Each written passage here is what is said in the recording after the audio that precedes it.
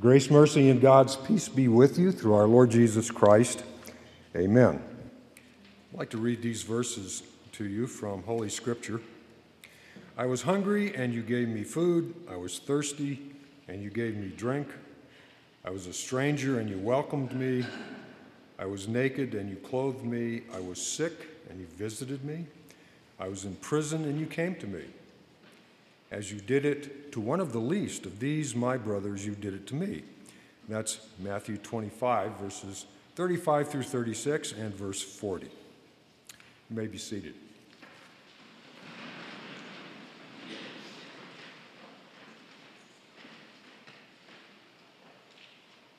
It's good to be with you today.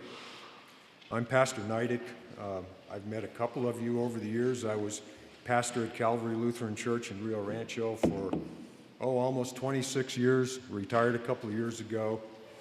I've been a hospital chaplain for a while. I've been serving our sister congregation, Emmanuel, in Las Vegas, New Mexico, twice a month, and until just recently, Christ the King in Los Lunas, New Mexico. But praise God, they've just gotten a pastor, so I no longer have that responsibility. My parents were members of Christ Lutheran Church for quite a few years, back in the 80s. My dad, Victor Neidick, some of you may remember him, was an elder here. Well, let's get to the sermon. Not too long ago, I was standing in line at the Walmart customer service window, waiting my turn. I was returning a fish tank, and the line wasn't moving. There were half a dozen or so people in front of me. It seems that there was a homeless man standing at the counter, arguing with the clerk, and he was stinky. His hair was a mess. He hadn't washed or shaved for a long time, you could tell. He was very agitated. But he was a real customer, and to prove that he was a customer, he kept showing the lady behind the counter his receipt. But he didn't want to return anything. He just wanted to use the phone. There was a phone back there by the counter. And the clerk was patiently trying to explain to him that it was against store policy to let customers use the phone. But he was persistent. He was argumentative. The line kept getting longer. People were coming in behind me. So a manager came over to help. Then the argument continued with her. And finally, both the clerk and the manager gave in and told the man that he could use the phone once the line of customers had been taken care of, but he needed to step away from the counter. And so he did. He went over, stepped over to the wall, stood there, looking agitated, rustling his receipt, looking at it, talking to himself. Well, with him out of the way, the line moved quickly. I returned my fish tank and left. Then on the way to my car, I started thinking, why was it necessary to humiliate this man by arguing with him about whether he could use the phone when it was such a simple request? He was homeless. He didn't have a phone. What was the big deal with just letting him use the phone for a couple of minutes behind the counter? And I remembered the question Charles Sheldon raised over 100 years ago. He wrote a famous book that's now a Christian classic. It's called In His Steps. And in this book, In His Steps, Charles Sheldon asked this question, what would Jesus do? So over and over, I asked myself that question. What would Jesus do in this situation? The answer I got was that I should have just offered to let this homeless man use my phone. I could have dialed it for him, let him use the phone, say what he had to say. He'd have given it back, and that had been over. It had been over with. Or I could have bought him one of those throwaway phones, the things they call a burner. Just got him a phone, say, here, make all the phones that you've got minutes for. But I didn't do anything. Well, back home in my study, I found my little copy of In His Steps, dusted it off, and I read the whole thing. Hadn't read it for years and years. A couple of decades ago, the book enjoyed something of a revival. It was popular once again to ask, what would Jesus do? People wore little bracelets with that on it that have bumper stickers with what would Jesus do. But I discovered in pastors' conferences that not everybody likes Charles Sheldon's book, In His Steps, and they don't like his question, what would Jesus do? And that's because Sheldon doesn't say anything about justification. He has no focus at all on how sinners are forgiven by God and declared righteous. And that, of course, is the central theme of all of St. Paul's letters. St. Paul focuses on the justifying work of Jesus. To justify means to forgive, to declare righteous. And according to St. Paul, sinners are justified freely by grace through faith in Christ Jesus and not by any human works. You could get the impression from Sheldon that one is righteous by being Christianized, that is, by behaving in a moral and self-sacrificial way. We'd call that works righteousness, something very different from what St. Paul taught. As Lutherans, we agree with St. Paul in his doctrine of justification by grace through faith in Christ alone. We don't look to our good works to save us. We look to the cross of Jesus to make us right with God, to gain for us forgiveness, to give us a home in heaven. So that's our emphasis. It's always been our emphasis. It always will be as Missouri Synod Lutherans. But then what? Saved by grace through faith in Christ, what do we do now? The answer is that we follow in the steps of Jesus. Where'd Sheldon get that phrase anyway? Well, he got it from St. Peter, who tells us that Jesus suffered for us, leaving us an example that we should follow in his steps. 1 Peter 1:21. So we're back to the central question of Charles Sheldon. What would Jesus do? What does it mean to follow in the steps of Jesus? Well, those who don't like that question of Sheldon, what would Jesus do, point out that we really have no idea what Jesus would do in one situation or another. That's true. But we do have a pretty good idea of what Jesus would have us do. That's because we have the Gospels. We have Matthew, Mark, Luke, and John. We have the letters of the apostles, people who walked with Jesus, who heard him, who saw him do his miracles, who lived with him for 3.5 years. These writings help us figure out what Jesus would have us do. And that's really the better question. But it can be even better. We can make it more personal. What would Jesus have me do? Maybe you've noticed that our country is plagued with problems that aren't going away. They seem to be getting worse. Now, here's a few of them: hunger, homelessness, alcoholism, drug addiction, gun violence, suicide, racism. I could go on. I pray about these problems every day, but as much as I pray, they don't seem to be going away. Sometimes they're the topic of conversation. Maybe they're brought up by a coworker at the office, maybe a family member at the dinner table, or maybe by a neighbor who's helping us work on a project in the garage, or commuting with somebody to a destination. When the subject comes up, how do we respond?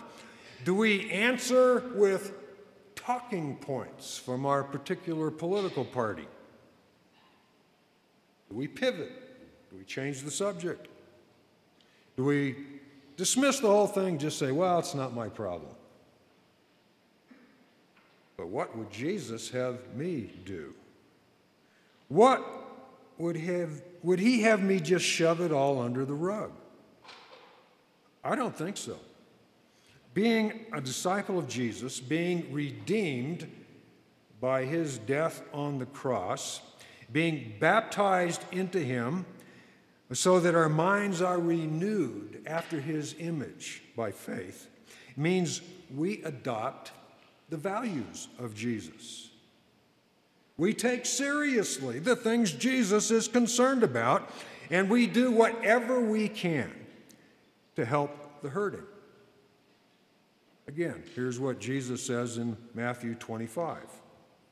I was hungry, and you gave me food. I was thirsty, and you gave me drink. I was a stranger, and you welcomed me. I was naked, and you clothed me. I was sick, and you visited me. I was in prison, and you came to me. As you did it to one of the least of these brothers of mine, you did it to me. That's quite a long list of things Jesus thinks are important. Where do we start? I think we start by letting the Holy Spirit mold us into servants like Jesus. Consider this example. It's the Last Supper. It takes place in a rented house. Everybody shows up with dirty feet.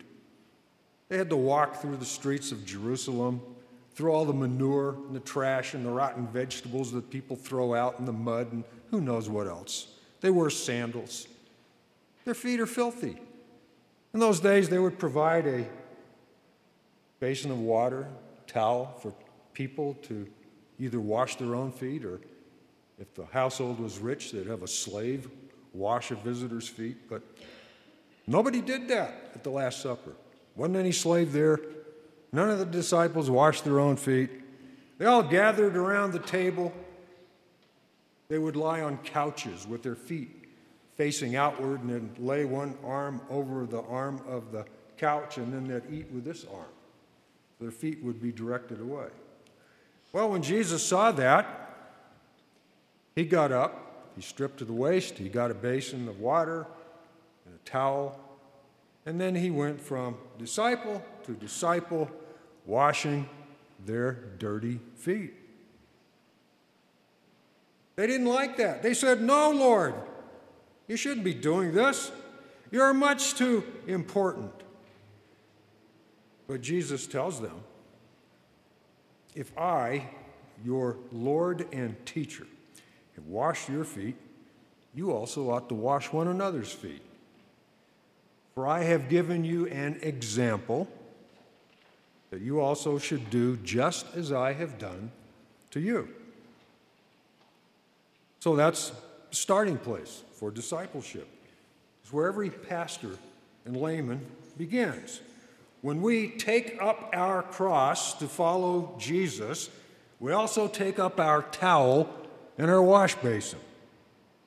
Disciples of Jesus are servants of one another who wash feet. What does that mean? This is very important. It means that disciples willingly do unsavory tasks in Jesus' name that demonstrate God's love for our neighbor. Recently, I was doing some devotional reading in the Gospel of Luke. I came across these words of Jesus.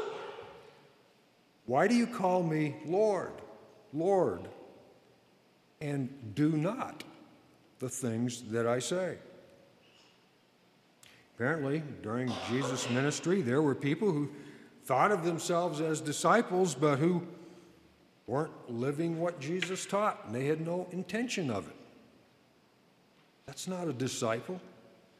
Disciples of Jesus take his words seriously, and with the Spirit's help, They do them. One of the things Jesus' disciples do is feed the hungry. This is important to Jesus. He mentions it more than once. One time Jesus said, "What father among you, if his son asks for a fish, will instead of a fish give him a serpent? Or if he asks for an egg, will give him a scorpion?" Good fathers don't reply to their hungry children who ask for food with cruelty or sarcasm. They give them something to eat. When it's a matter of hunger, everyone is our father or mother or brother or sister or son or daughter. All hungry people are our family because God is the Father of us all, and all of us are His children. He cares for each of us deeply. He grieves when one of His children is lost and hungry, whether from their own fault or not. A loving father can't help but hear the cry of his hungry child and do whatever he can to feed him. Well, that describes Jesus. Another of the great stories of the Gospels is Jesus feeding the 5,000. Jesus and the disciples are out in a very remote place, a long way from town. He spent the whole day teaching the people. It's getting late. The sun is setting low in the west. The disciples are starting to get concerned, so they tell Jesus to send the people away so they can go into the towns and buy food for themselves. But Jesus says to them, "You give them something to eat."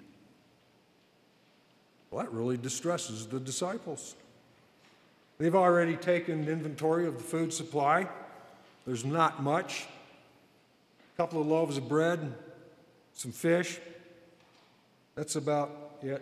A little boy donated his lunch. But that's all Jesus needed. He takes what they have, he blesses it, he breaks it. The disciples start to distribute it and feed the people. And everyone ends up having plenty to eat, and there are 12 baskets full of food left over. Now, this story has much to teach us. One thing it teaches us is that even if we have very little, we have something to share. It teaches us that Jesus can multiply our very little, make it big, big enough to feed lots of hungry people. But it has to start with our own 5 loaves and 2 little fish. Today, usually we give our 5 loaves and 2 fish through our offerings at church, or checks that we send to charities, or the coins that we put in LWML mite boxes. But what about the hungry man on the corner as we run our errands? As you go home from church today, it wouldn't surprise me if you see some hungry person on a corner. They'll have a sign that says, "Homeless, hungry, anything helps. God bless." How many of you have seen a sign like that before? I see them every day. Well, we don't need to analyze whether that person's a drunk or whether he's a dope addict. That's not our problem. Jesus doesn't ask us to analyze the condition of the other person. He asks us to look at our own heart. And he says, "I was hungry and you gave me something to eat." A check in the offering plate might feed him in a couple of weeks after it gets deposited in the bank, and then the treasurer writes the check, and one goes to God Cares About You, and another one goes to Joy Junction or the Albuquerque Rescue Mission or whatever. And then eventually they'll be able to buy some food and have a dinner, and then that person could come and eat. That could be several weeks. What about today? What's he going to do to eat today?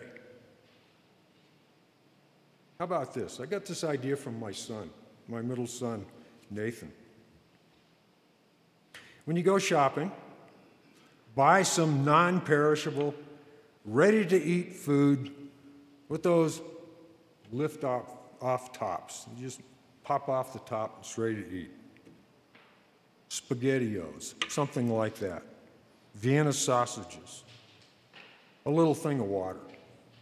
Put a few items in those throwaway Smiths and Walmart bags that have become so controversial. Keep a few bags in your car. When you pass somebody on the corner, just say, "Could you use some food?" And I haven't had anybody yet say no. They all say yes. And then say, "Well, this is from Jesus. God bless your day." You know, when you do something like that, you're going to be doing exactly what Jesus said. I was hungry and you gave me food. You might possibly save a life. You'll definitely feel joy. And you'll be walking in Jesus' steps. In the name of Jesus, amen.